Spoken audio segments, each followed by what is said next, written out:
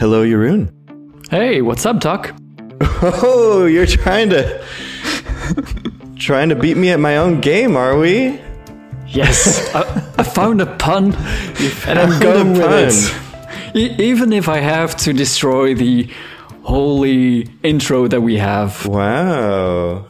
Breaking with the format. Well, I will admit, I was trying to think of a good one, but I was having a little bit of writer's block, so... I'm gonna say it's funny, but I don't think I get it. but it's funny, Dylan. It's very funny. Please continue doing that.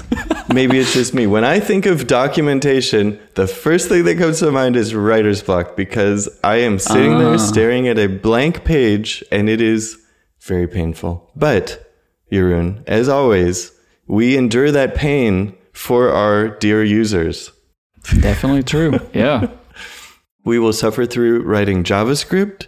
We will suffer through writing English words, all in the name of our users. And it's a very noble view of, I guess, all of us then. I was not trying to praise myself, but I guess I am. I don't know about you, but it is... I do find it way more difficult than writing the code. Yeah, definitely agree. So maybe before we delve into that, what is our topic today? What is our topic? I'm gonna say it is writing great docs, not just good docs, because as Evan says in the Elm Philosophy tweet, it's not done until the docs are great. And I do love that as a sort of foundational principle in Elm. And, when you write an Elm package, the docs are already pretty good as a starting point because you are required to have types for all of your exposed APIs. And it comes with already a really good, easy to navigate set of documentation for your package. Honestly, better than almost any other programming language I've seen.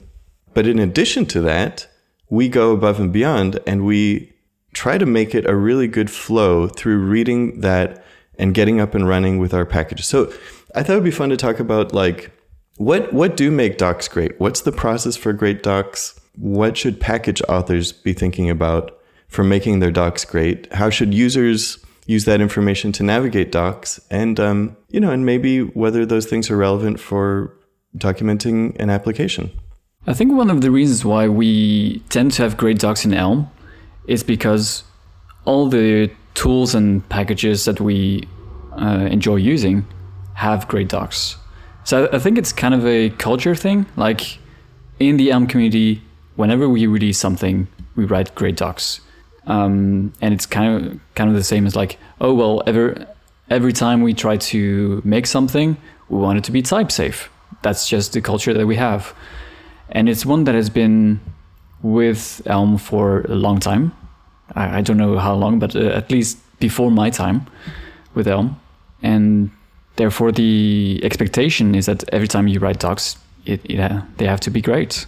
And that culture at the start is very important because now it's set in stone almost. And whenever I see packages that are not great quality-wise or doc-wise, it's usually by someone who has just learned Elm and was just introduced to Elm and doesn't have the expanded experience with Elm. And that's fine, I guess. They're going to learn at some point.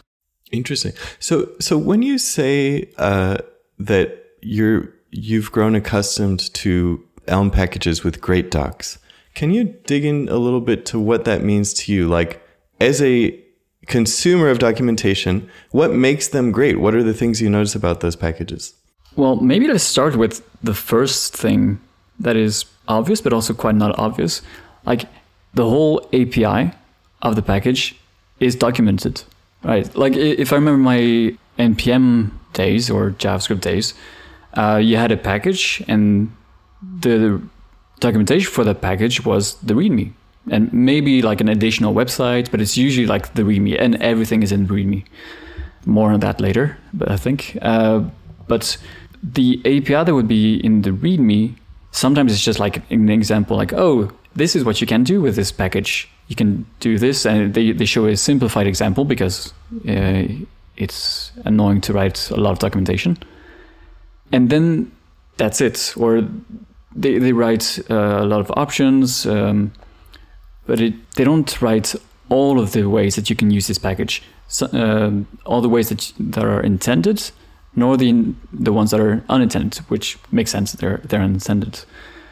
But I've seen a lot of packages where you would open an issue saying, "Oh, I would love to be able to do this," and they would answer, "Oh, well, you can import this submodule of the package, and then you can do that."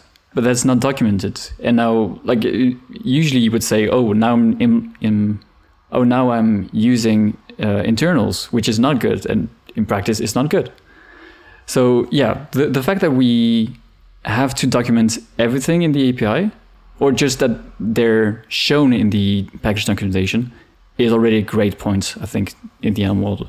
Yeah, that definitely resonates with me. Like I can think of so many times when I've been trying to figure out how to do something with an NPM package, and I'm searching through and often end up digging through obscure issues that I have to Google for and find some niche use of it that isn't documented or isn't documented in a clear place. Or I have to like search through the source code and see what it's checking for. If this object property exists, then do this. If it doesn't, then do that. So it's true. Like by virtue of publishing an Elm package, those things are documented. So that's the bare minimum for an Elm package. So another part is every API is shown, like all the custom types or the functions that are there, all the type aliases. But whenever you try to publish a package, one of the things that the Elm compiler will tell you is that some of the functions or some of the types are not documented, and you need to. So Elm forces you to write documentation for all those exposed APIs, all those public APIs. So even if you don't think you're gonna write good docs for them, you have to carefully, or you have to make that decision purposefully. But sometimes, like, it's pretty easy to just write some document, some explanation. Oh, this function does this, and then I might as well add one little example, and now it's already very usable. So that's like that little nudge that asks you to write some documentation, even if it's empty, which I don't like, but it's more, we can talk about that later. That little nudge already pushes you to write some documentation and potentially to make it good. Right.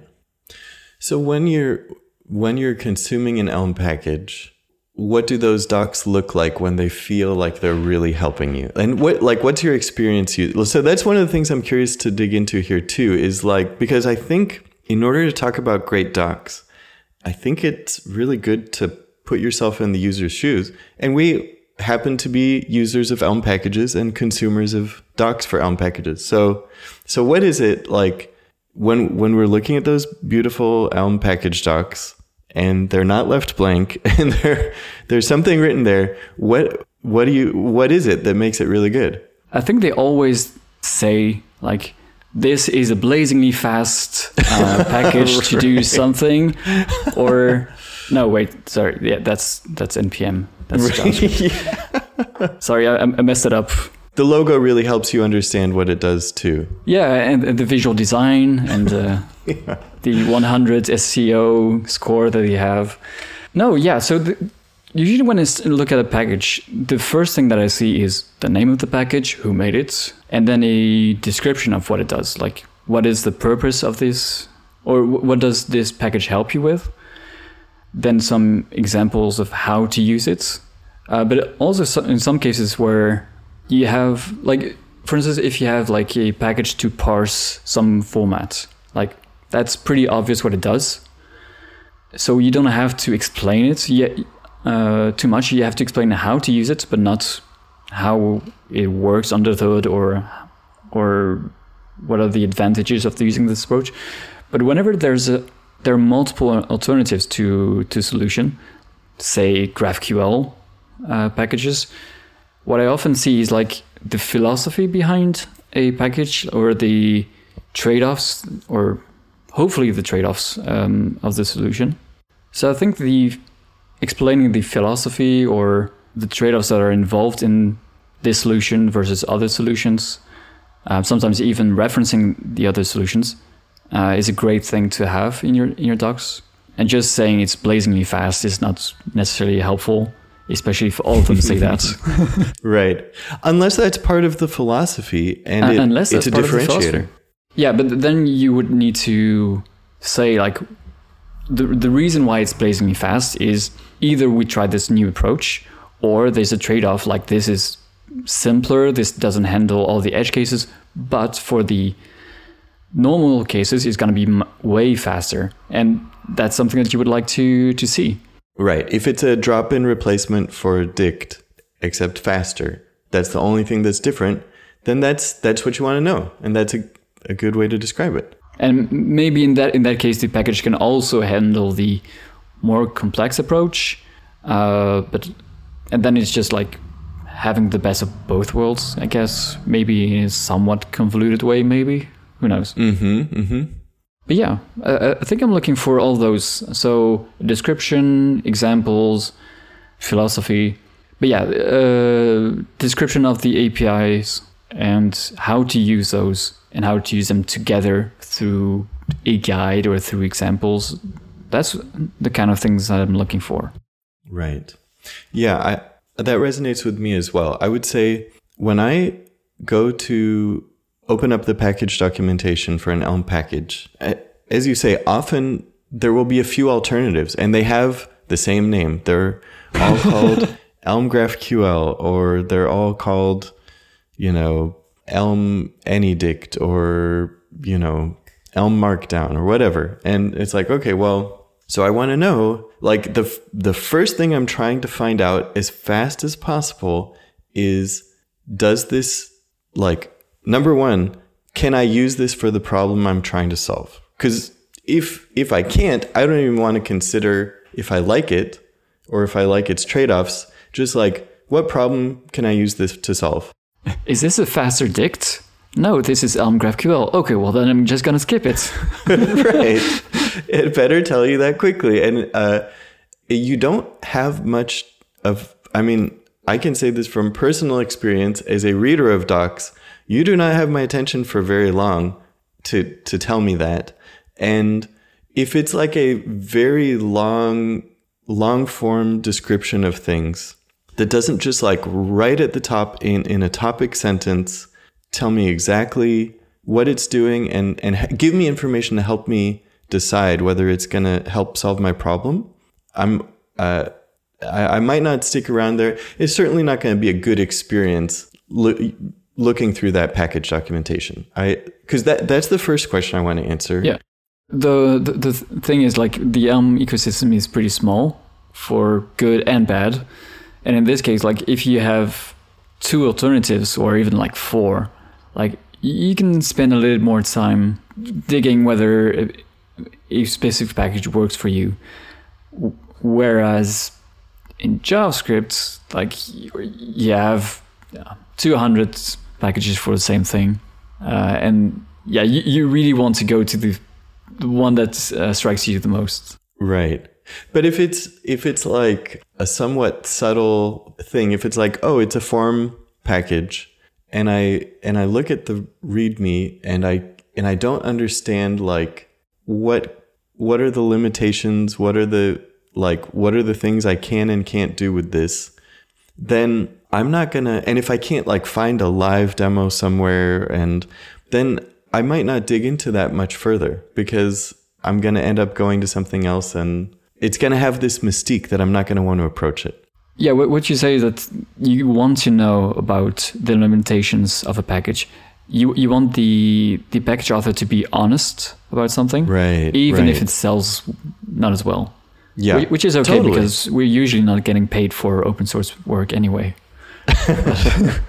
Yeah, I was just having some interesting discussions with Ryan, the author of Elmland and Elm SPA, and we were kind of talking about, Elmland or Elm SPA. Elmland is sort of a new version of Elm SPA versus Elm Pages, because V3 is sort of blurring the lines a little bit, because with Elm Pages V2, it was a much more narrowly scoped tool that was generating static sites. And with V3, a site with authentication, a site with user-specific dynamic content is now a use case that Elm Pages v3 supports. So it starts to get blurry.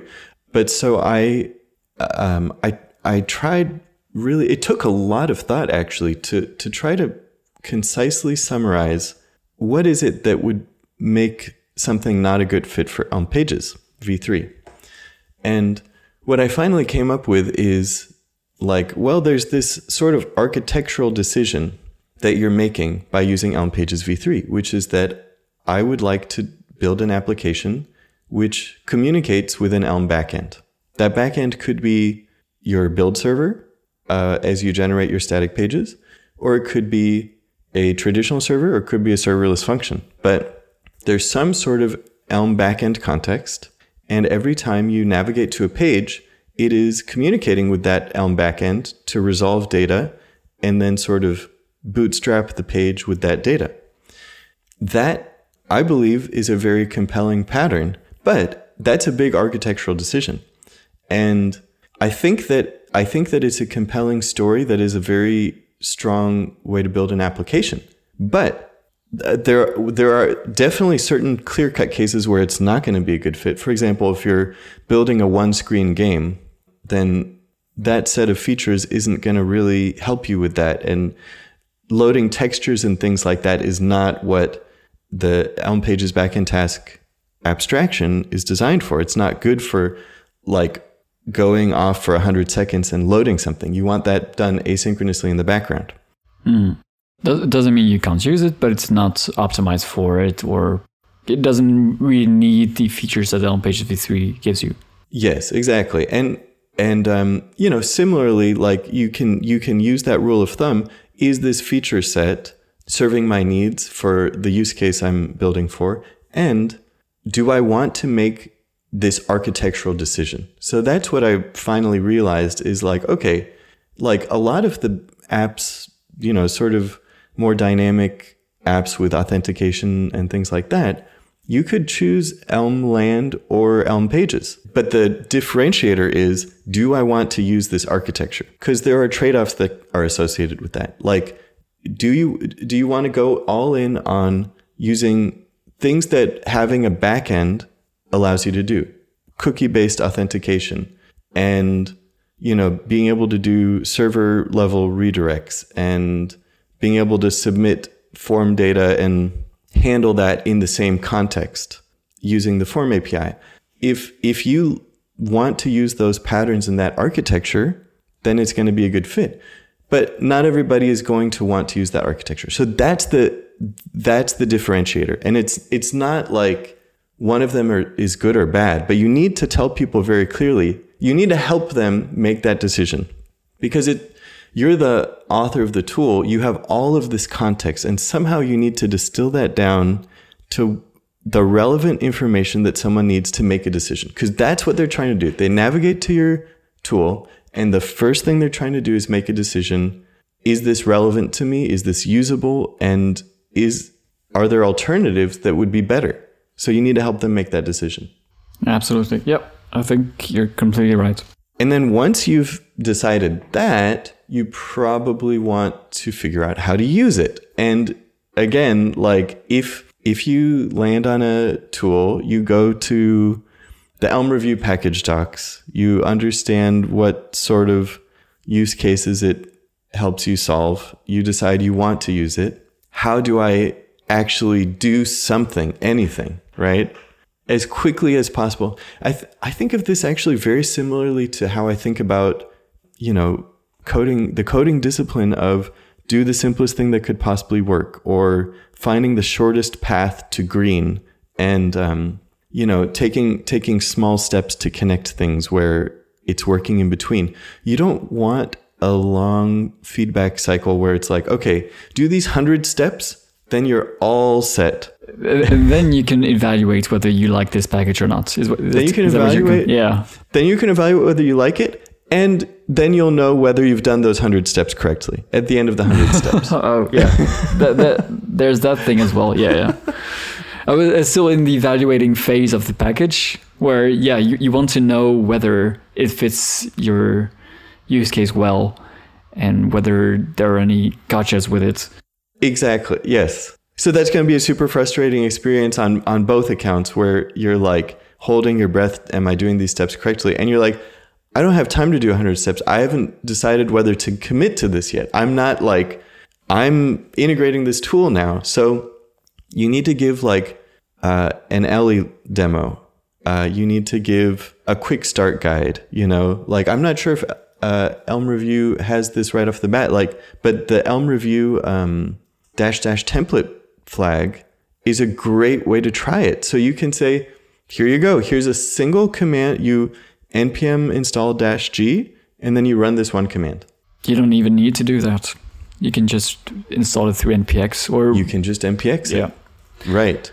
Or you used to be able to. I don't remember. But yeah. And sure enough, you have that first thing. You've got it, and you've got it under a nice simple heading. So let's look at Elm Review's docs. So the first thing I see is a topic sentence.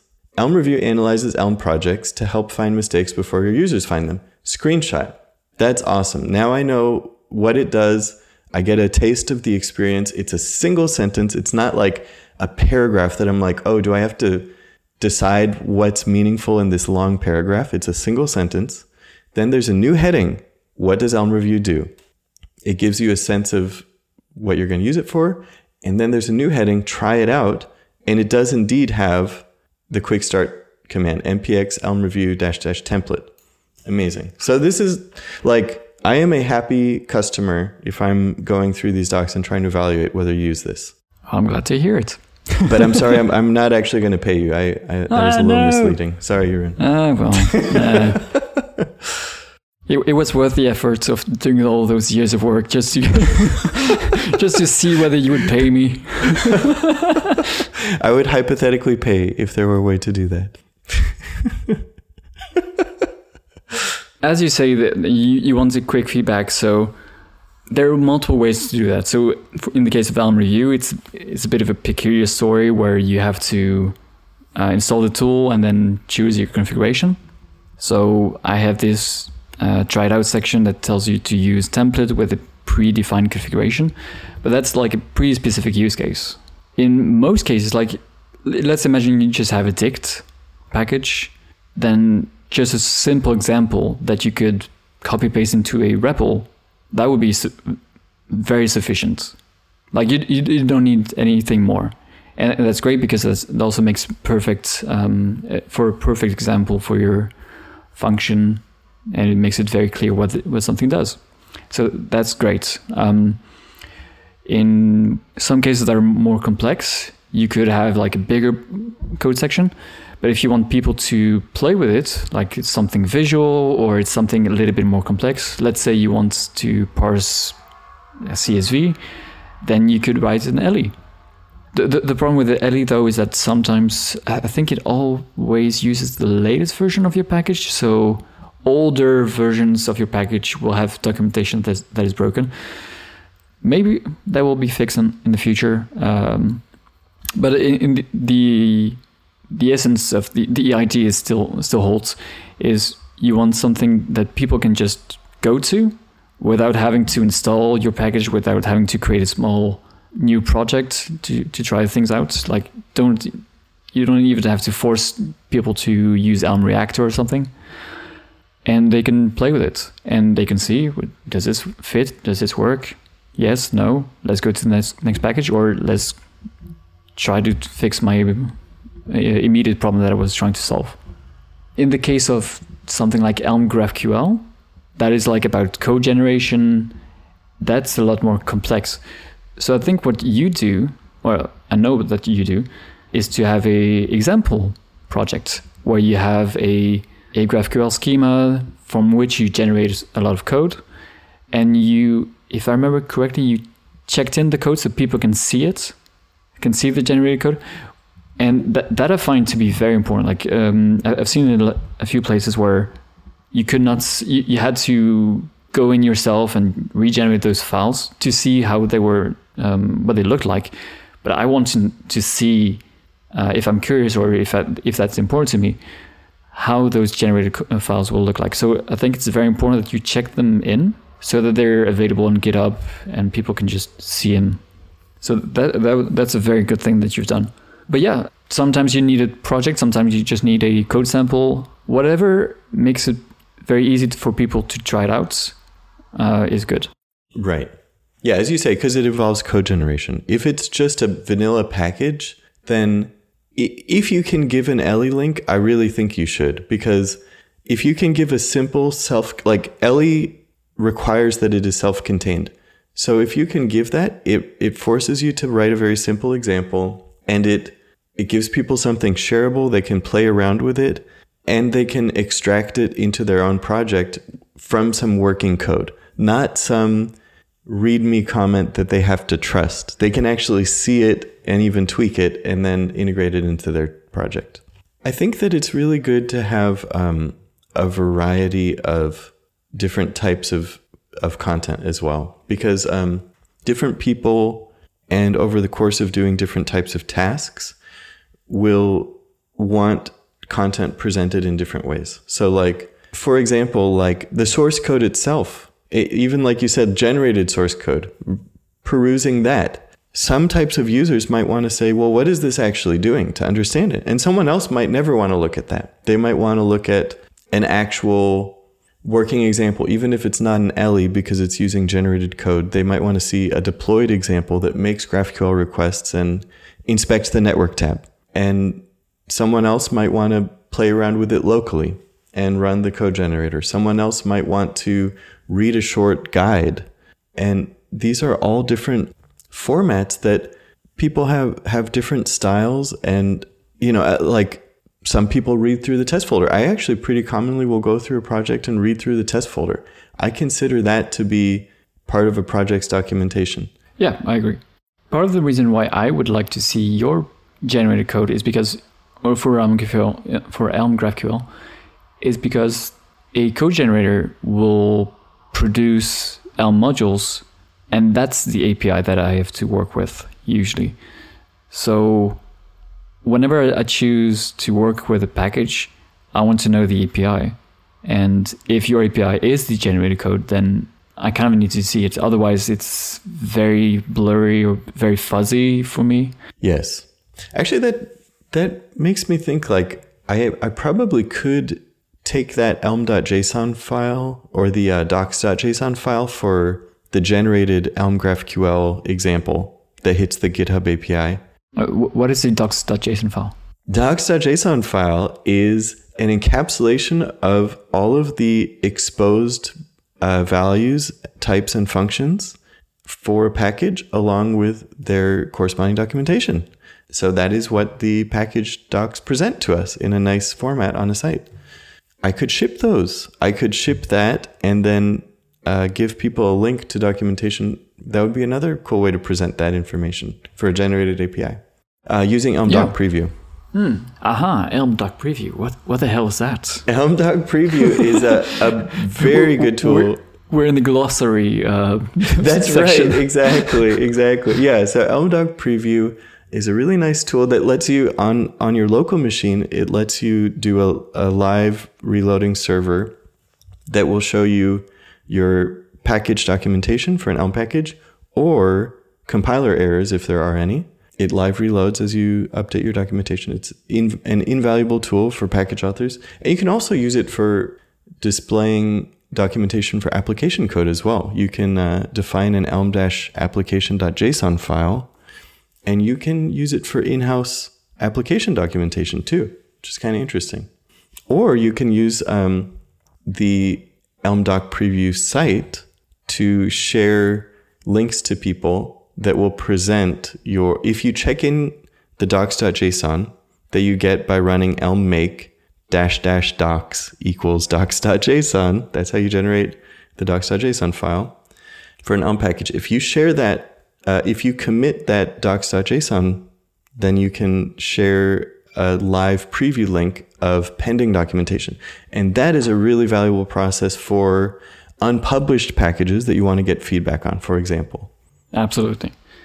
yeah, it's a really valuable tool because often you're writing documentation and you're not sure how it's going to look like, or you write it and then you don't notice problems with it that will be obvious once you've published it.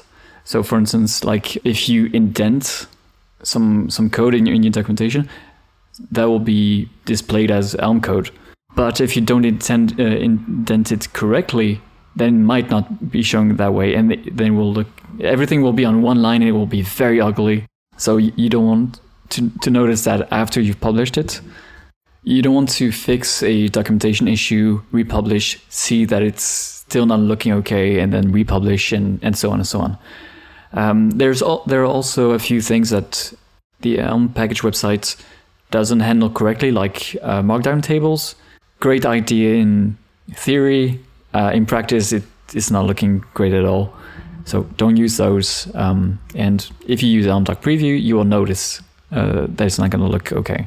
And there are a few issues, like if you have the add docs annotations that are done in slightly incorrect ways, then they're not going to show up okay in the package website. So you also want to know about those early on. So yeah, Elm Doc Preview, awesome tool to write your docs and to be able to read through them in a much easier way, like the way that your users would.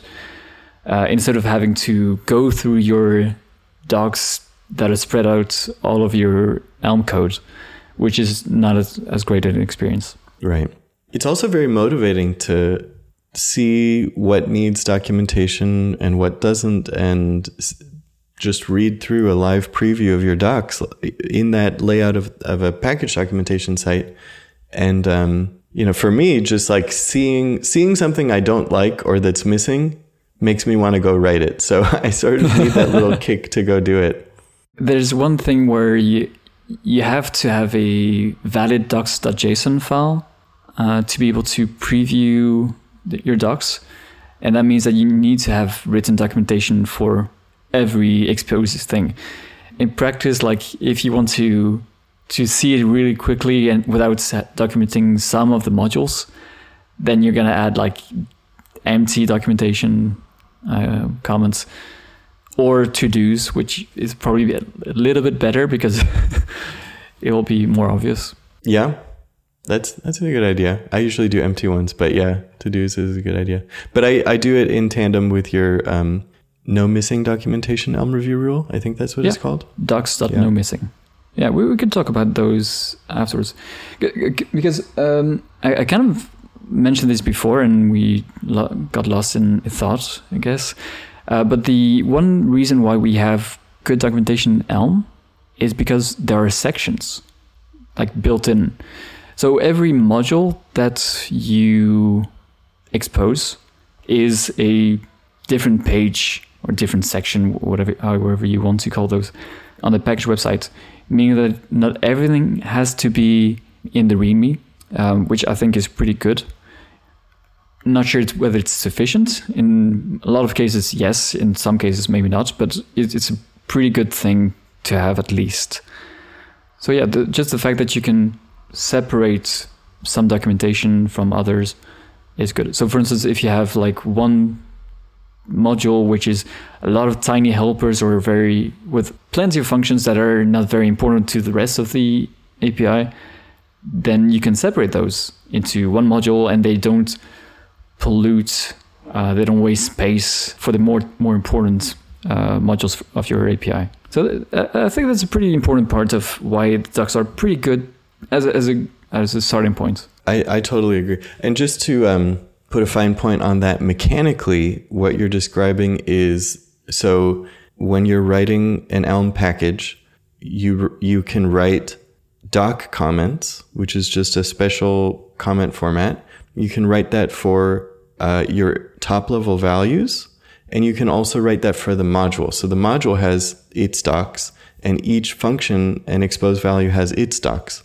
You use an annotation in the top level modules docs to list out all of the exposed values that you want to document. So you can group them into sections. So you can say, wiring up a form. Here's the init update view function for the form. And then you can say defining a field. Here's the checkbox and whatever functions for building a field. And you can group those into sections using Markdown because the docs use Markdown format. So if you use the # for an H2 heading, it separates it into headings. And you can even link to those headings. So you can link somebody. You have to sort of like open up the inspector tool and click to it because it's not linked at the moment, but it gets the job done. Yeah, you kind of have to guess also what the name of the link is or what the href for the link is. I find it with the inspector. I click on it with the web inspector, and then copy that.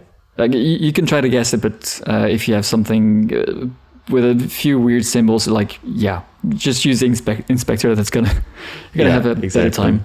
Yeah, but that's invaluable. And I would say, like, I notice when I'm reading documentation, I will very frequently, like, often the only thing I read in a whole page are the headings, and that tells me whether or not something's relevant to me. So, like, for example, like you totally nail this for my preferences of docs, but I think this is a pretty general best practice for docs in Elm Review.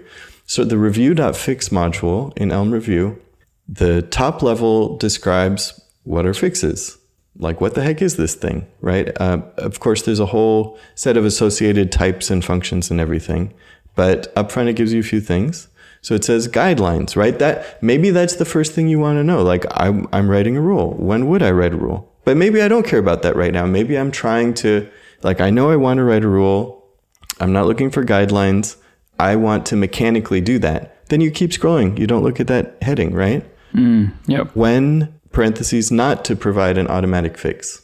If you are looking for the mechanics of it, again, you keep scrolling. Okay, now creating a fix. Maybe that's what I want to do. And now you see the associated types and values for creating a fix. So yeah, I think when writing documentation, it's important to keep in mind how people are going to consume it, which is they're going to skim, they're going to skip over headlines they don't care about. And that's okay. That's not a personal failing of yours that people don't read through top to bottom. That's just not how people operate. Please don't skip the guidelines. They're there for a reason. I put them at the top for a reason. But it really is a choose your own adventure. Actually, Jeroen, before we recorded, you and I were talking about Zelda Breath of the Wild and Tears of the Kingdom and how cool this sort of choose your own adventure style of like an open world game is, where you can bounce around. You can go straight to the final boss and skip all the powerful items and upgrades, or you can do every possible side quest and learn every mechanic of the game before going to the final. You can do it whatever order you want. That's how people do docs. They go in to do a job and they're not going to do it in the linear order you expect most of the time, or they might. Yeah, first of all, like I think, as you say, like you can skim through the headings, and I think it could be valuable to have like a table of contents at the top of every page or somewhere on the page. That could be interesting. But yeah, so you describe the mechanics of how you write documentation for a module. So at the top of the module, you have a module documentation. So curly braces, dash, pipe, some text, and at the end, the closing, dash, curly brace. And in between those, you write some text, some headings, and references to functions. And the thing that I really like about this is you decide, based on how you write or where you write those add docs things, how things will be presented. So if you, the way that the docs are shown do not depend on where they're defined in the page, because they could be, because in Elm there's hoisting everywhere, so the Elm could choose, well, this function is defined before this one, so I'm going to show that one before. But no, it's you define by saying add docs function A, and then later add docs function B. That function A will be displayed before function B, and if you put it in a section or after a section header, then it's going to show up in that section. And you can write the things however you want. So you can, as you say, you can write a story. That's kind of like how I like to see it. If you have the story to tell, if like maybe you don't need to have a story for writing a dict package. But for in the case of Elm Review, there's a lot of things that I need to explain, and some of them need to be first, like guidelines, which I think when they're not details, should be read before you read the rest. Although you do whatever you want. But like I'm expecting that by default people will read things from top to bottom. And you can choose how things will be displayed. And I found that to be very powerful. And there's a cool thing that Elm Format does as well with add docs. So whenever you add those add docs things, it changes the exposing clause in your module, the first line in your module declaration. So module name, exposing, and then plenty of things. So if you have add docs for those, it will reformat them in the same order. So if you have add docs ABC and then next line add docs DEF, then you will have two lines ABC and then DEF in the exposing clause. And I use that as well in my application code. So if I want to make a, let's say, button module, then I write the documentation so that the API is shown as a table of contents in a way at the very top of my file. So usually I have something like a section how to create, and I would have the type of the button, so add docs button, and then also the init or the different variants for init. And then I have a section with all the with functions if I choose to do so, and then a section on how to transform that to HTML, something like that. And then you can see in the exposing clause, well, button, comma, init, next line, with something, with something, with something, and at the end to HTML. And you can even put those things onto more lines. So you have with large size, with small size, with medium size, and then on the next line with color red, with color blue. Okay, these are terrible examples, but like you can, the way that I try to do those is I write them so that every line deals with one thing. So if you want to deal with the size of the button, you have one line with all those.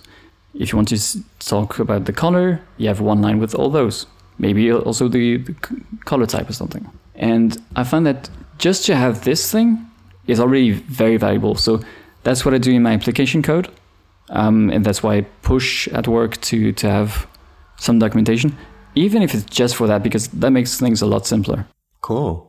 When you say some documentation, are you mostly doing empty doc comments for internal things, or do you actually write something for these internal APIs? So if it's for application code, I usually don't write any documentation because it's not mandatory there. I try to have like better names. That's usually things are pretty self-explanatory, especially because at work we have this way of working. We have several patterns that we use over and over. So once you know it, you don't have to explain things again. So it does not make sense to explain button.with color when you have so many other modules where you have with color as well. It makes a lot more sense in package code, I think, because people might be new to the pattern, and you also don't need to have as much of a great documentation experience maybe at work, especially when you have colleagues that are right next to you, and because for application code, time is more precious than for open source maintainers. Yeah. I mean, I think it would depend if there's that one part of the code base where new hires have to pair with the one person at the company who really actually knows how to use this thing in order to get up and running, then actually maybe that is a case where it's good to do that. I would say because I am a big fan of self-documenting code, and I will admit I very rarely write documentation for application code, and I don't think that's a bad thing. I would say, to me, I'm not a fan of writing documentation when a good name would achieve the same thing. I think like it's sort of like a going down the chain. Like I think you should always prefer communicating something through good naming and good API design when possible.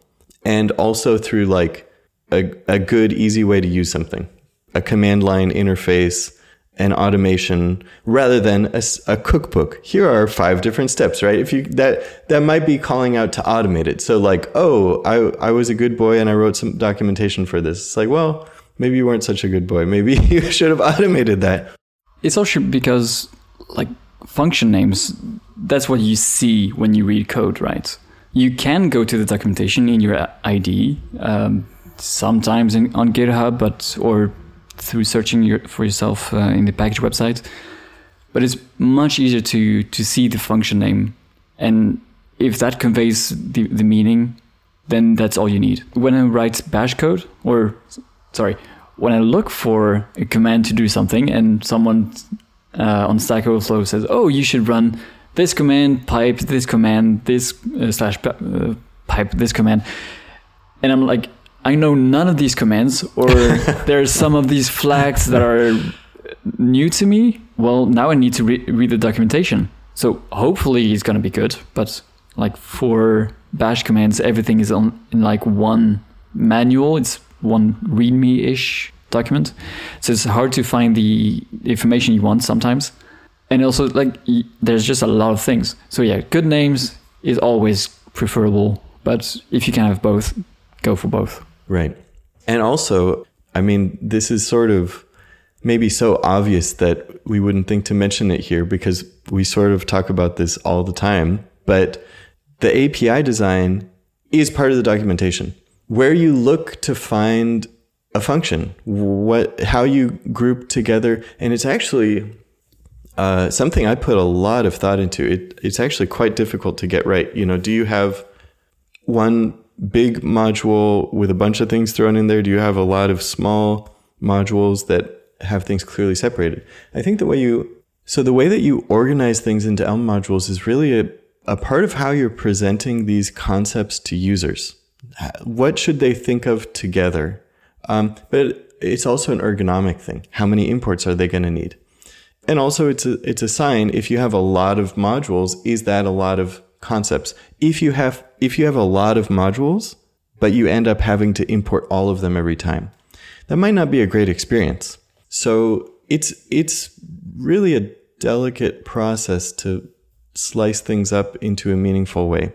But you're presenting these ways of grouping things, not just in terms of how you import them, but how you think of them, and also how you read them. So because Elm package documentation is organized by module, it really is like the pages in your documentation. And I think that's a brilliant part of it. And again, back to your sort of opening sentiment about the baseline for quality in Elm documentation. I think that's part of it, is things are grouped where a module is a page in your docs. And so you import one thing, you read the docs about that one thing you imported, and it's all grouped together logically. So that really shapes the way I write documentation. So for example, like in Elm Pages v3, backend task is a big part of it. So I have a backend task.env module, which is a pretty small module. It's got a couple of things for expecting to get an environment variable and errors that can come up when you do that, or backend task.file. That is a module that is, knows how to read files that might have some front matter formatting in them, or it might not, read a raw file, read a JSON file, things like that. It's a pretty mechanical module, but it also sort of describes that this is something that Elm Pages allows you to do, read from files. But it also references back to the backend task API, because this is this sort of core abstraction. And so this module it breaks down the mental model. It breaks down a conceptual guide, and it links out to all these different ways you could use it. So this is the opportunity to present these sort of key concepts and the API for how to use this basic building block. And then that in turn links out to all these more specific ways to use them. Like backendtask.custom is another huge piece, right? It's allowing you to run arbitrary code in a JavaScript environment that you can have access to and encode data to send to it, decode data to get back. It calls an async JavaScript function, right? That's a big concept to chew off.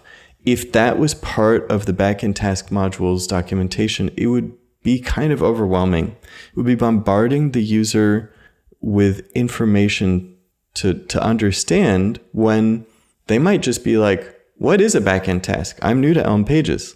But it's linked to, and there's a short set of bullet points at the top of backend task. So it describes what is a backend task in a concise one sentence way.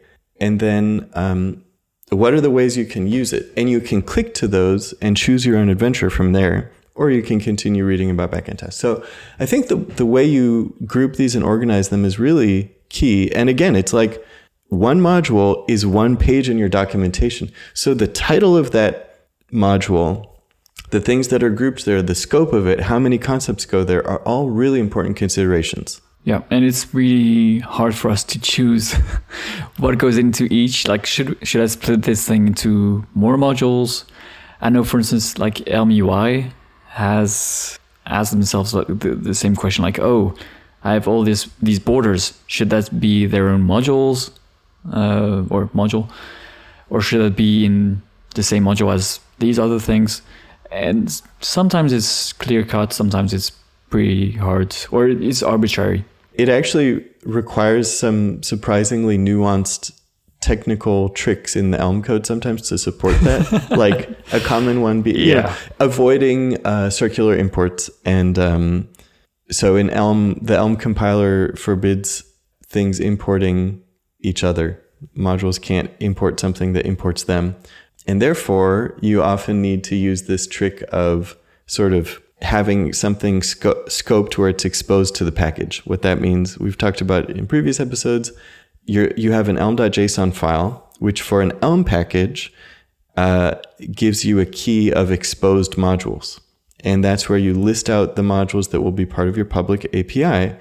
But you can have some non-exposed modules, and those non-exposed modules allow you to have types and functions which are visible to your whole package, but not visible through the exposed package. But you can expose them through type aliases, which is why you'll sometimes see type alias element equals element. What does that mean? Well, it's it's a package trick. Private one. Yeah, it's a trick.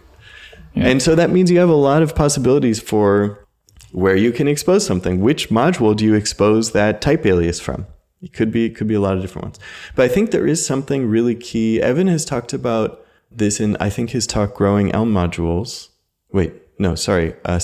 Life of a File. Evan's talk, Life of a File, he talks about how there's something to how you grow and expand an Elm module that it's centered around a type. And I think that's really true. Like, it should be usually one central type and some key things on how to use that thing. You know, I mean, something like a data structure would be a queue structure or a stack or something like that would be an obvious example of that, but also backend task. But backend task, again, it's subtle because there are other ways to consume a backend task, like backendtask.custom.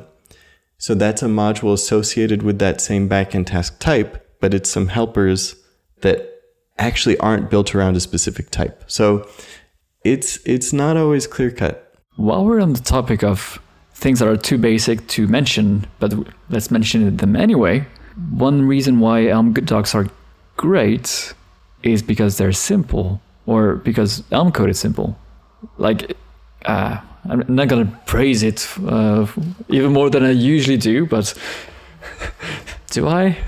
But the thing is, like, whenever you have simple code, like a function that adds two numbers, well, you have the function, you have a code sample. So if you say add 5, 7, you can show that it does 12, returns 12. And that's it. Like, there are no side effects, there are no mutations. Like, this is all that your function does. So it is really easy to understand. Whereas in languages like JavaScript, if you look for the documentation for arrays, the list-like type, and not the erasing something. So if you do arrays if you do dot sort on an array, it's gonna mutate it, and that's something that can be hard to convey without mentioning it explicitly, and that can be surprising as well. But you don't have those things in Elm, so things are pretty simple. And also, like, every function shows the type annotation, and that's very valuable as well, because a type annotation gives a lot of information, and if you don't have it, which is again the case in JavaScript, often less so with TypeScript nowadays, well, yeah, you have a lot more information that you can use to understand what it does. So Elm is simple, and that has great benefits, basically. Right. Yeah, like if you're working with a different language, JavaScript, Ruby, it's very common, like, is this nullable? Is it, which of course TypeScript somewhat helps with, but only somewhat. How many arguments does this take? If I pass in 0 arguments, 1 argument, 2 arguments, are there different variadic forms of this? Different arities for this function? Is it going to return different types based on the input I give it? Is it going to mutate the input I give it, or change some global thing, or perform some side effect? Is it going to do one thing if I pass in an object, and another thing if I pass in a string, and another thing if I pass in a buffer, another thing if I pass in a promise? Does it return a promise or a non-promise? Is there going to be any effects if I just import this file also? Right. Can it throw an exception? Yeah, what are the possible crashes that this can have? Right. All of these things, they are just non-existent in Elm. So I couldn't agree more. It's like the explicitness already, like, your confidence in navigating an API is so much higher from just the bare minimum documentation in an Elm package. Also, I mentioned, like, if you have a code example like add 5.7, and you add a line underneath that says this returns 7, there's often what you will see is -- greater than. So it basically does an arrow and then 7. And there's a tool which is called Elm Verify Examples that will turn those code examples into actual tests. So you can be sure that your code sample is correct, that it returns what you said it did. So that's pretty powerful as well. I really wish I could use this for Elm review in some way. I know. I wish that it could verify that things compile, but unfortunately it doesn't at the moment. But it is a very valuable tool. Also, on the topic of code snippets, I think that's also huge. Just having code snippets, example, output, like when you're navigating functions in an API, again, you want to equip the user with what is the relevant information they're going to need. And really, even if it seems obvious from the type signature, having an example is very useful. It demystifies it, and it makes it feel real. And it's also an opportunity to give an example use case. So I think, in my opinion, I feel very strongly that every example is an opportunity to demonstrate a meaningful use case. Which is why I try really hard to avoid toy examples, foobar baz, and instead try to illustrate why would I use this feature, with real world use cases, because now you're using that opportunity to convey information in a richer way. People are taking the same amount of time to read through something, but you've now conveyed the kinds of things this tool would be helpful for and best practices for using it. Yeah, this is something that I do purposefully in Elm Reviews documentation, is for every function that you can use to define a visitor or something, I add a example rule. So that's a lot of code potentially, but like you can see, oh, I could use this for this, or this, and also this is how you use it. But if you just go through documentation, you can already just copy paste some rules and adapt them to your needs potentially. And I found that to be pretty interesting. Yeah, as an Elm Review user, I find that extremely valuable. And also just imagine like looking at with simple declaration visitor, and you're seeing, okay, it takes a function, node declaration returns list of error, and a module rule schema, and it returns a module rule schema has at least one visitor. It's like, that's okay. Yes, that's telling me some information that's useful, but without an example, really hard to use. Yeah, like, okay, well, what do I do with node declaration? Well, actually, what you're most probably going to do with a node declaration is you're going to do case node.value node of, and then you're going to enumerate the different declaration types, which are imported from this module. Also, I'm a big fan of being explicit about the imports, because you want to make it clear. So, and actually Elm Verify examples does not require you to qualify the module you're using, but I prefer to be explicit about using unqualified module or qualified module references. So putting the module name before explicitly, and putting the import to the module itself, even the one I'm documenting. It just makes it more copy pastable and more explicit. Exactly. Yeah.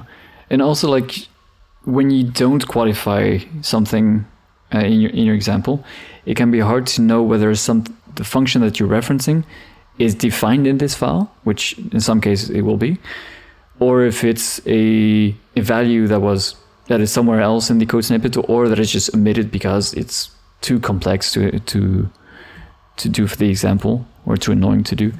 But if you qualify it, then it's a lot more explicit and, as you say, copy pastable, understandable.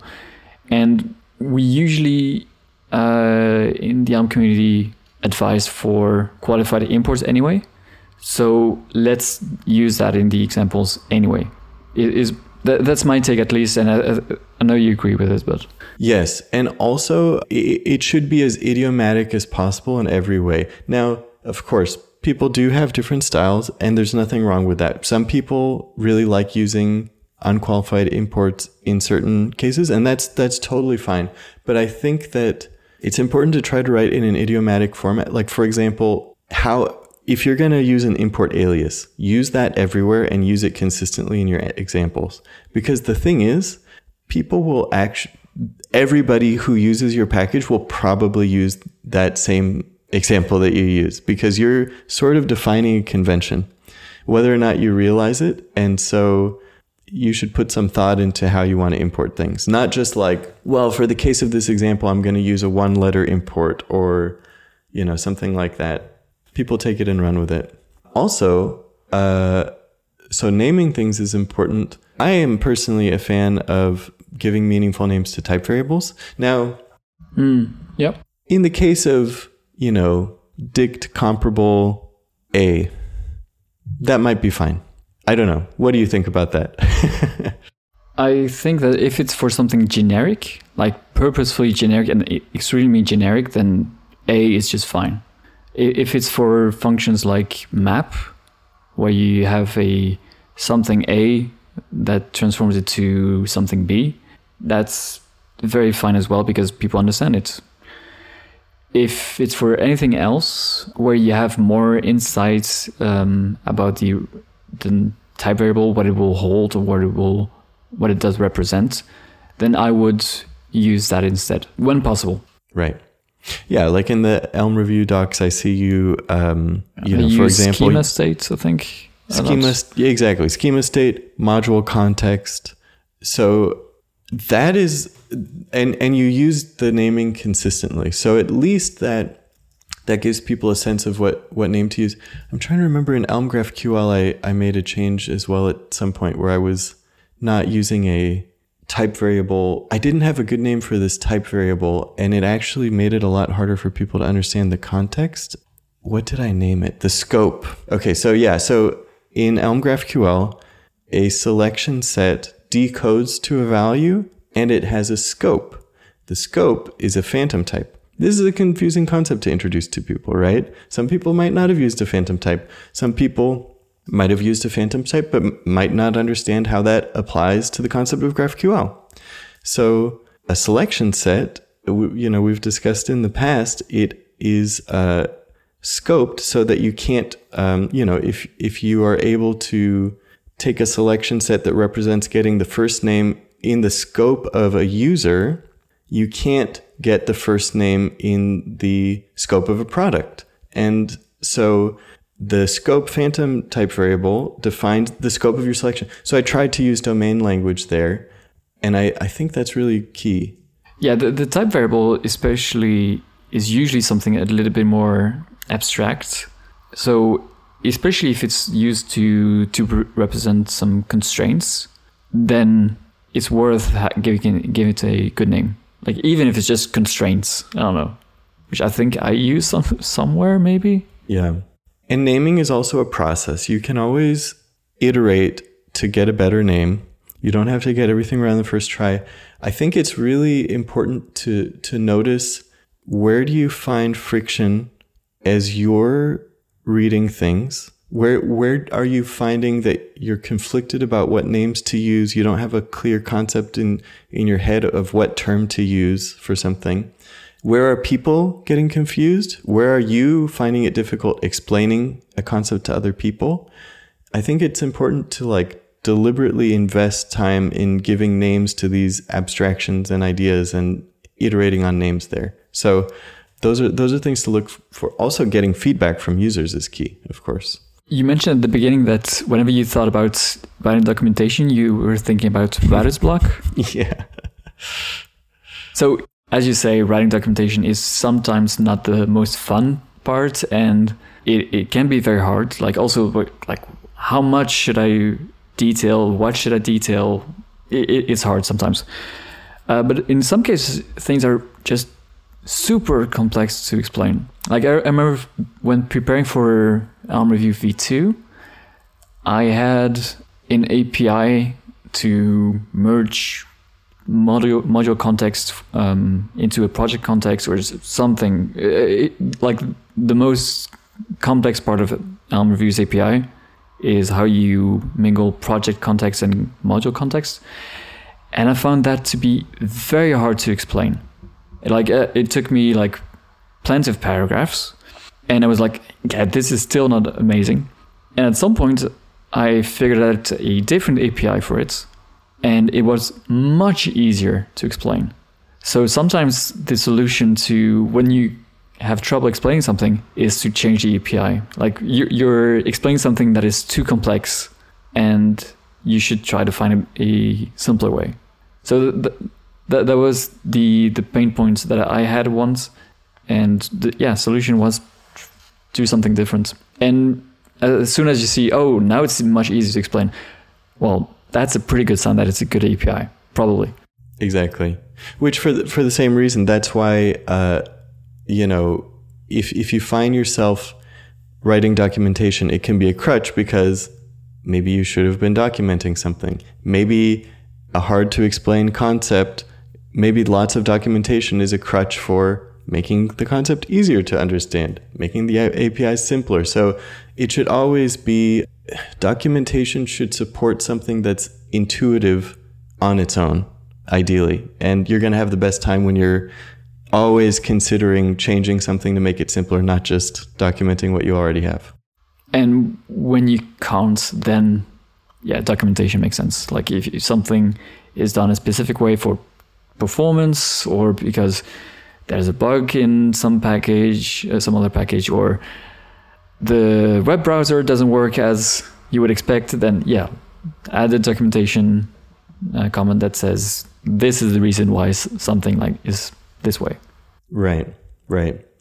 Yeah, I always love the scene in the show Silicon Valley when they're getting user feedback on the product, and then the CEO is watching through this like blind mirror thing and watches the users in frustration improperly using the product, and he goes in and corrects them and tells them how they're all using it wrong, right? But of course, like, feedback is only as good as your willingness to listen to it. So I think you, not that you should necessarily do directly what everybody tells you should do, right? That's not the right answer either. But by the way, you should not listen to this episode. We only give garbage information. So see ya. Right, exactly. Yeah. But I mean, when you're getting feedback, it's telling you something. And that's the fine line there, is like just understanding that people are telling you pain points and hearing that they have a pain point. If some people are trying to write documentation, I also have a few Elm review rules that can be helpful for that. So there's a package called JFM Angles /Elm review documentation, which has 4 rules, some more applicable than others. So there's one that is called docs.noMissing, which we mentioned before, which reports missing or empty documentation. So these rules can be used for application, but they can also be used for packages. And in this case, for packages, it will report when it's missing, just like the Elm compiler would, but it also reports empty documentation, which I think is something we should try to avoid as much as possible. I think you disagree with it sometimes. I personally disagree with it for map 2, map 3, map 4, map 5. Yeah, so my reasoning is that I see this quite often, that people document map. They document map 2 because it's more complex, and then they don't document map 3. So the documentation is empty. And same for map 5, etc. And the thing is, like, your documentation can be found in the package documentation, but it can also be found in the IDE. And if you hover map 2, you get a helpful documentation comment. But if you hover map 3, then you have nothing. And that's not very helpful, in my opinion. So I would much rather have map 3 say, refer to the documentation of map 2. Okay, nice. Because now you can just, you know where to look at. Potentially you can even click on it. So that's why docs.noMissing reports empty documentation. Oh, cool. Maybe I could even make an Elm review rule to automatically do that for my map n functions. Potentially, yeah. That'd be fine.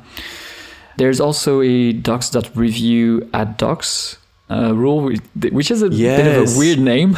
Yeah, but I use it and it saved me in some situations. So thank you for that. So we mentioned the at docs annotations, and there are quite a few ways where you can use them, where the package documentation will not handle them correctly. Like that, the compiler will usually tell you, hey, you're missing at docs, or you're having at docs that are not expected. But then this rule will also report those for when you use it in applications, because the Elm compiler will not help you there. But there's also cases where, for instance, if you indent at docs, or if you put it in at the very first line of your module documentation, then your docs will not look as expected. So if your entire module documentation is the curly braces, whatever, at docs something, then that is literally what you will see, at docs something. That's your entire documentation. And I've seen this over and over again, so I've made an Elm review rule that reports about those. And there's a few other gotchas that are similar to that. Well, so like one of the ones that has saved me many times, I actually wish that the IDE could do this for me automatically, but when I rename a module, I sometimes, most times, honestly, miss that in renaming my links within my docs. And that Elm review rule catches it for me. If it's pointing to a module which no longer exists, it catches that. No, it doesn't. That's the third rule. That's okay. Yes. You're making a nice segue at least. So that's docs.review links and sections. So that one is also very interesting because, yeah, as you say, like you link from one module to another, or from the README to another module. And yeah, if you rename something, then things are broken. Or if you make a typo, then things are broken, and you don't want your users to let you know about that. So this rule lets you know about it. It also reports the ambiguous links. So if you have a section, a markdown section, so hashtag init, and you have a function called init, then they will have the same href. Yeah. Name it. I think it's like the name under the hood. It's the same anchor. Name attribute. Yeah. Yeah. So whenever you will link to that, it will go to the first one, and you ideally want to have them to be different, like not ambiguous. So this will also report that. I think that's the one that reports it. But yeah, something reports it. And then there's another one that is docs.uptodate readme links, where the readme is a bit of a peculiar file because you can see it on GitHub and you can see it on the package website. And depending on how you do the links, they will be up to date or not up to date. Usually what people do is they link to the package website from the readme, and they use /latest to specify the version, which works, but not once you release a new version. Now your previous version of your package, the readme will link to a function on the latest version, and that function might not exist anymore.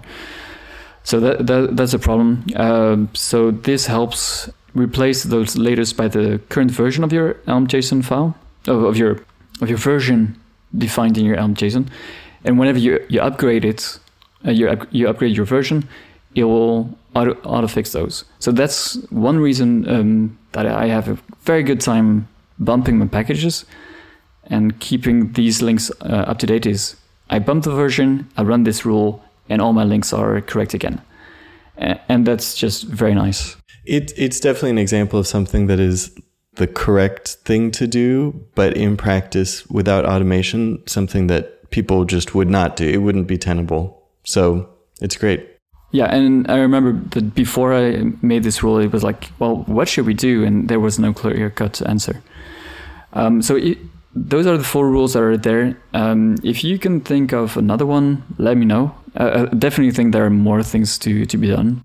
Yeah, and I mean, also somewhat relevant would be the forbidden keywords, is it? For checking for things like to-dos. To-do or string. Is that what it is? To do? No, that's different. Yeah, there's a package called sparksp/Elm review forbidden words, where you can tell it, please report all usages of like to do or replace me.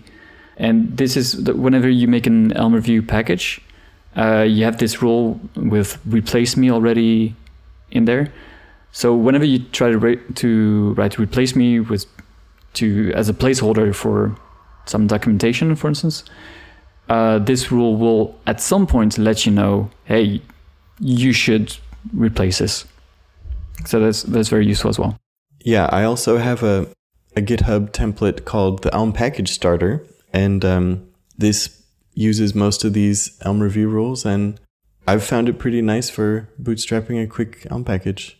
And it also links to a project of mine, which we've talked about in the past, the Idiomatic Elm Package Guide, which sort of like lays out, I think, like a set of principles for how to organize your README and what format to manage a changelog and some like boring but important things. Like I think these are really important. Having a changelog, if you create a new version of a package, people are going to be wondering what changed, and having an obvious format that is something you would expect across packages. Same with an examples folder. Like when people in the Elm community, if they've kind of been around for a little while and seen some packages, they're probably going to expect the GitHub project to have an examples folder. They're probably going to expect, to have a link to the package from the GitHub README. They're, probably going to expect to have a test suite with a badge that shows whether the test suite is passing. Some boring things like this that I think are worth having. Yeah. But by the way, like the fact that you have the changelog and sometimes the contributing instructions in the README. That's something that I see sometimes, and I don't think that's the place for the README, especially because there are some standards where you have a file called changelog all caps, or usually all caps .md, and one called contributing, and there's also license and all those, plenty of other files like that. Yes, and those are meaningful to GitHub and to Elm, to the Elm compiler too. The license file, for example, is required by Elm. Yeah, I would like it if the changelog was also special, at least was linked to in the package documentation. But yeah. Absolutely. Yeah. And if you could, wouldn't that be cool if you could kind of show the Elm diff, if you could have some syntax for the changelog where you could say like the breaking changes, because Elm diff, when you do an Elm bump, it knows the breaking changes. And if you could document how it changed or why it changed, that would be really cool. Yep. Like just being able to see the diff on the website, I guess, on the package website between two versions, that would be nice as well. Because often, like, I see that a new package has been released on Slack, and I watch it, I open it on my phone, and I'm like, oh, well, what has changed since the last version? Well, let me open up my laptop and run Elm diff in a terminal. Yeah, that is very useful, but it's not always a great experience. Like, I'm not always on a computer. So another thing that is not always clear cut is like what belongs in the package docs and what belongs in some external place, either the README, a separate document in GitHub, or an external site. Yeah. Do you ever find reason for having something that's not included in the README or the Elm package docs? Yeah. So Elm Review, for instance, has,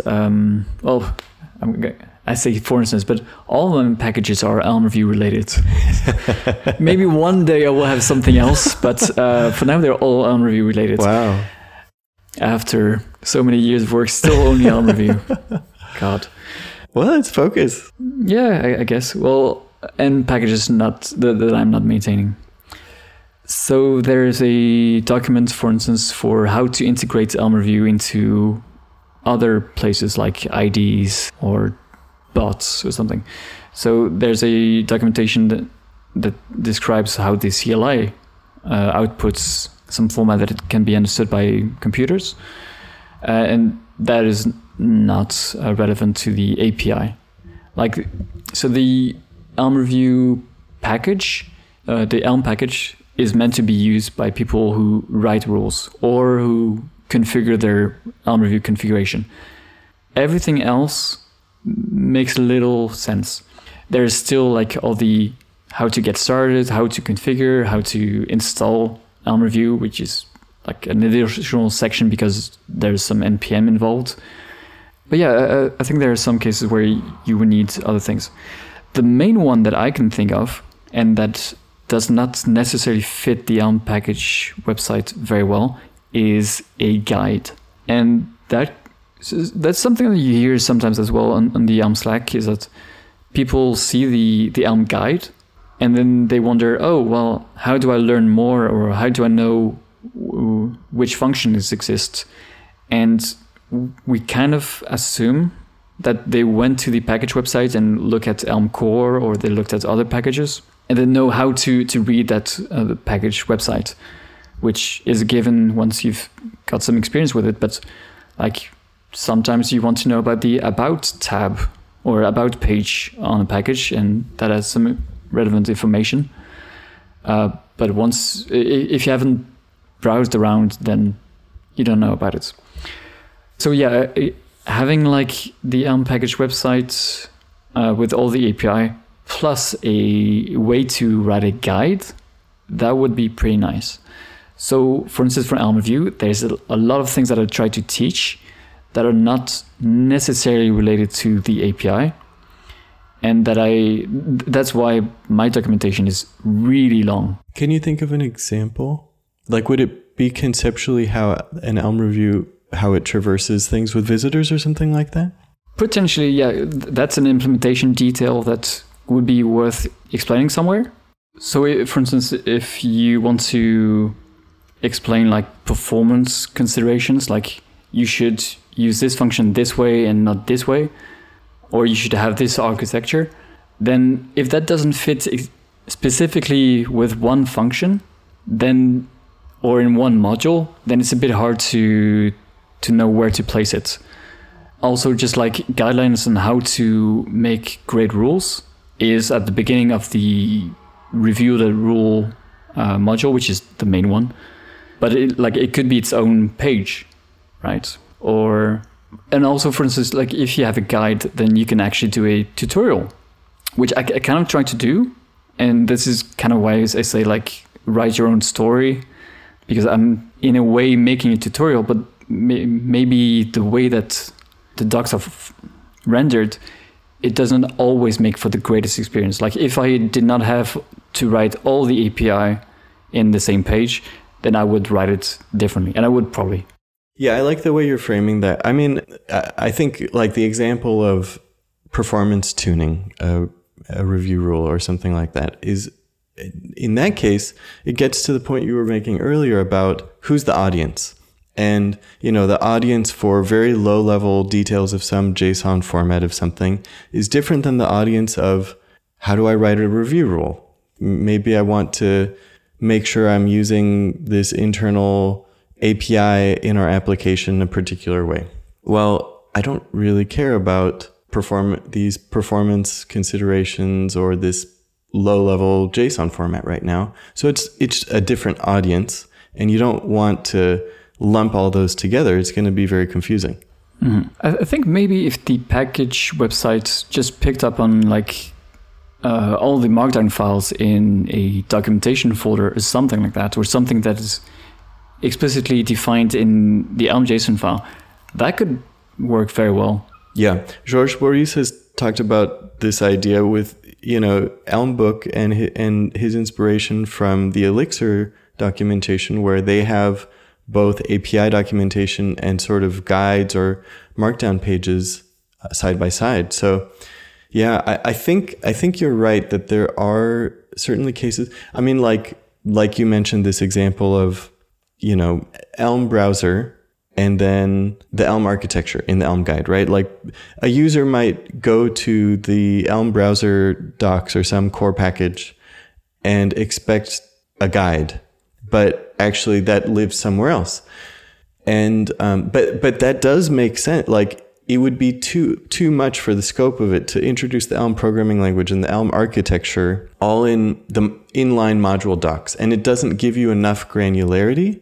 So in that case, having these conceptual overviews doesn't fit there. Also tutorials, like you might have a mini tutorial, but you don't want to have a very ambitious tutorial that requires a lot of setup and a lot of steps and a lot of do-it-yourself exercises inline in your module docs. It's just, they should be very narrowly scoped. So something like that definitely belongs in an external tool, which some package authors have external sites. Elm Pages has an external doc site, and, it covers things like just a conceptual overview of Elm Pages because the scope of it is very large and it wouldn't fit neatly in one module documentation page.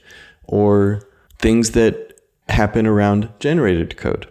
What module do you put that in? It's describing a set of generated modules. So there's like a file structure document that talks about navigating the file structure of an Elm Pages application and what sort of modules are generated from that.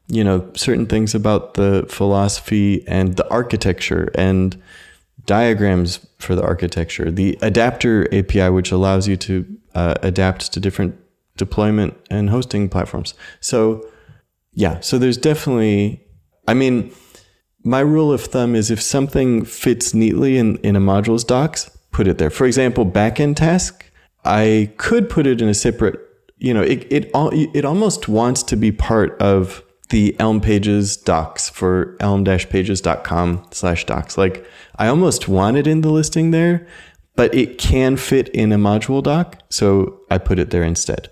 There's also like, you can have a website, like a custom website, where it says blazingly fast, the obvious catchphrase. where you can just make it look good. Like just marketing wise, the package's website is not super handsome. Like it's a good looking website. It's a very simple website, but you're not putting, like, marketing wise, the JavaScript people would tell you, hey, this is shit. Like my Vite package looks the same as the parcel package. How can I make it obvious that this one is better without being able to choose my colors for my package documentation page, right? So I think there's also a case where you want to have a dedicated website. I'm not sure how much overlap there is, and when you want to have a additional, when you want to have a website and package documentation and a guide, and how you mix them, match them together. So I'm kind of used to have only the package website, and therefore, if new opportunities open up to me, like having the ability to write a guide, I'm not sure how I will write the documentation yet. There are definitely certain things that fit better in a custom site. Like you said, I mean, having more control over the styling, but also if you want to have a showcase or certain community things, like in the Elm Pages site, I have something that lets you submit. There's a button to submit to the showcase. It uses Airtable and it pulls data from that API live, or, a blog. Should you have a blog hosted on the Elm package site? Probably not. Yeah, you also maybe want to have like release notes that are displayed nicely, news, blogs, and yeah, as you say, like things that are not relevant to the API, but that are relevant to the package, like how many people use this, who is sponsoring this package, or things like that. Right. Yeah. Yeah, and in general, there are all these different rich formats. I think they all serve their needs. Having a custom blog serves its need. Having Elm package docs does its job extremely well. And having them both is really useful. Things like GitHub discussions, GitHub issues, pull requests, conference talks, podcast episodes. All these things are great sources of information in different formats that serve different purposes. A GitHub discussion is a great place to showcase ideas and community projects and get feedback on things and discuss speccing things out or making decisions or documenting history about something. Package docs are not a good place for that. But if there's some quirky thing that people are frequently asking about, go ahead and link to that GitHub discussion thread that talks about the history and the spec and why that decision was made. So I think this model of linking out to a lot of different resources, keeping things very concise and focused on one purpose, but then if you're on this page and you're looking for something more, let me throw some links your way just in case. That's hugely valuable. I don't think you can understate like the power of and even just linking to in between different module pages in an Elm package is Absolutely, huge, I think. Mm-hmm. Another great thing is that whenever you have a function, it has a type annotation, and the type annotation has references different types, and whenever you have a type that is defined in your package, that becomes a link, so you can click on it, and now you can see where that was defined. And that is very valuable. So if you can add more links for things that are not done that way, that's very valuable. I agree. Yeah. Also, on a related note, I think we all have the curse of knowledge, especially as authors of packages, where we have trouble understanding what it would be like navigating something because we know those things. So it's hard to revert back to a state of not knowing those things and understand, not to mention different things will be confusing for different users coming from different avenues and different ways of thinking about things. So, but I think it's a really good practice to get in the habit of understanding what assumptions you're making. And like there are certain habits that I've tried to build personally where I'll try to notice when I'm making assumptions. So like one easy one is an acronym. if you're mentioning an acronym, just spell it out. Just say what the acronym stands for. You can use the acronym, but introduce at least what it stands for first. Yeah, and you can even, like, if it's a concept like, the CAP theorem, then you can link to a Wikipedia page or something that talks about that, or a blog post that has more information and simplifies, it vulgarizes the concept.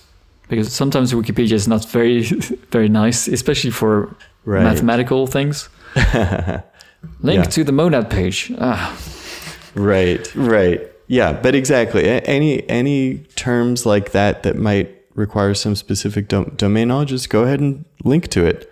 You know, if you're talking about a type from a package, link to that external Elm package or NPM package or whatever it might be. I also find that sometimes, like when I'm writing out docs, I will say, if I'm using the word it or that or this, sometimes I'm like, wait a minute, are they going to know what I'm referring to? Because I just covered a lot of things. And sometimes instead of it, I'll say, you know, the backend task type. And so now it's like, okay, backend tasks allow you to do da da da da da. It gives you, you know, I'll just say backend task also, you know, because it's very subtle, but I think that people can get tripped up on small details like this. So be very explicit, show all of your imports, show your work, link to things, define your terms, just like go overboard with those things. Yeah, also if you mention the backend task, you can make it a link. So people don't have to go back to the very top of the page to find the link to backend task. So that's also quite nice. And also like try to avoid words like just or simple or like they make sense in some cases, but you have to be careful about those. Like what seems simple to you or easy to you is not necessarily the case for other people. Although simple is objective, but you need to have watched Rich Hickey's talk about that. So right. Yeah, I think also being straightforward and, you know, not saying like necessarily this is the best way to do this, but saying these are the decisions. I think it's really good to be clear and explicit. These are decisions. I believe these are pros of this set of decisions. Perhaps here are some cons about this set of decisions, but these are the decisions. This is the philosophy. I think we talked about this in our Elm Radio episode of how and when to write an Elm package. But, you know, I think it's really valuable to just be upfront with people and tell them, because you can't do everything. You can't make I'll make every single trade-off out there. No, like a trade-off, you have to trade something. Which one do you want to choose? So just don't mince words. Go make some bold decisions and allow for different approaches to coexist that make different versions of those trade-offs. And so you don't have to take that responsibility of solving every problem. Yep. Or try to find a novel way that solves everything in a nice way, which is usually what we end up doing in the Elm world somehow. Often with success, and I guess the failures are not published, but it's true. There's a bias there, definitely. Yeah, it depends on the example. I guess like Elm Review does a great job sort of making the best of both worlds, whereas something like Elm GraphQL, inherently, there's a decision. Do you have a query builder style or a generator style that spits out code for a specific GraphQL query? Those are trade-offs that you just have to pick one and say, we think there are merits to this approach, but we can't make a perfect solution that makes everybody happy because there are trade-offs. Well, anything else we should point people to for writing great docs? I think we've already given a lot of great tools and links, so you can see those in the show notes.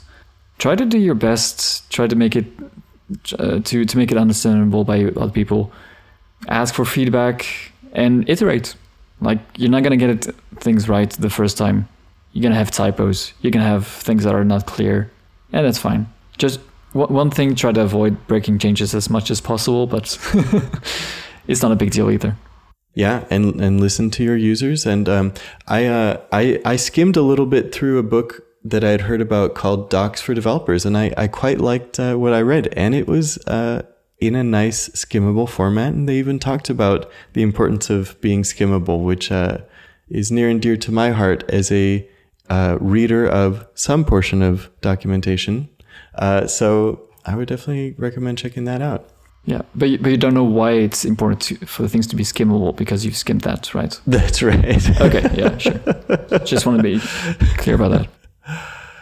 All right. All right. Well, Jeroen, until next time. Until next time.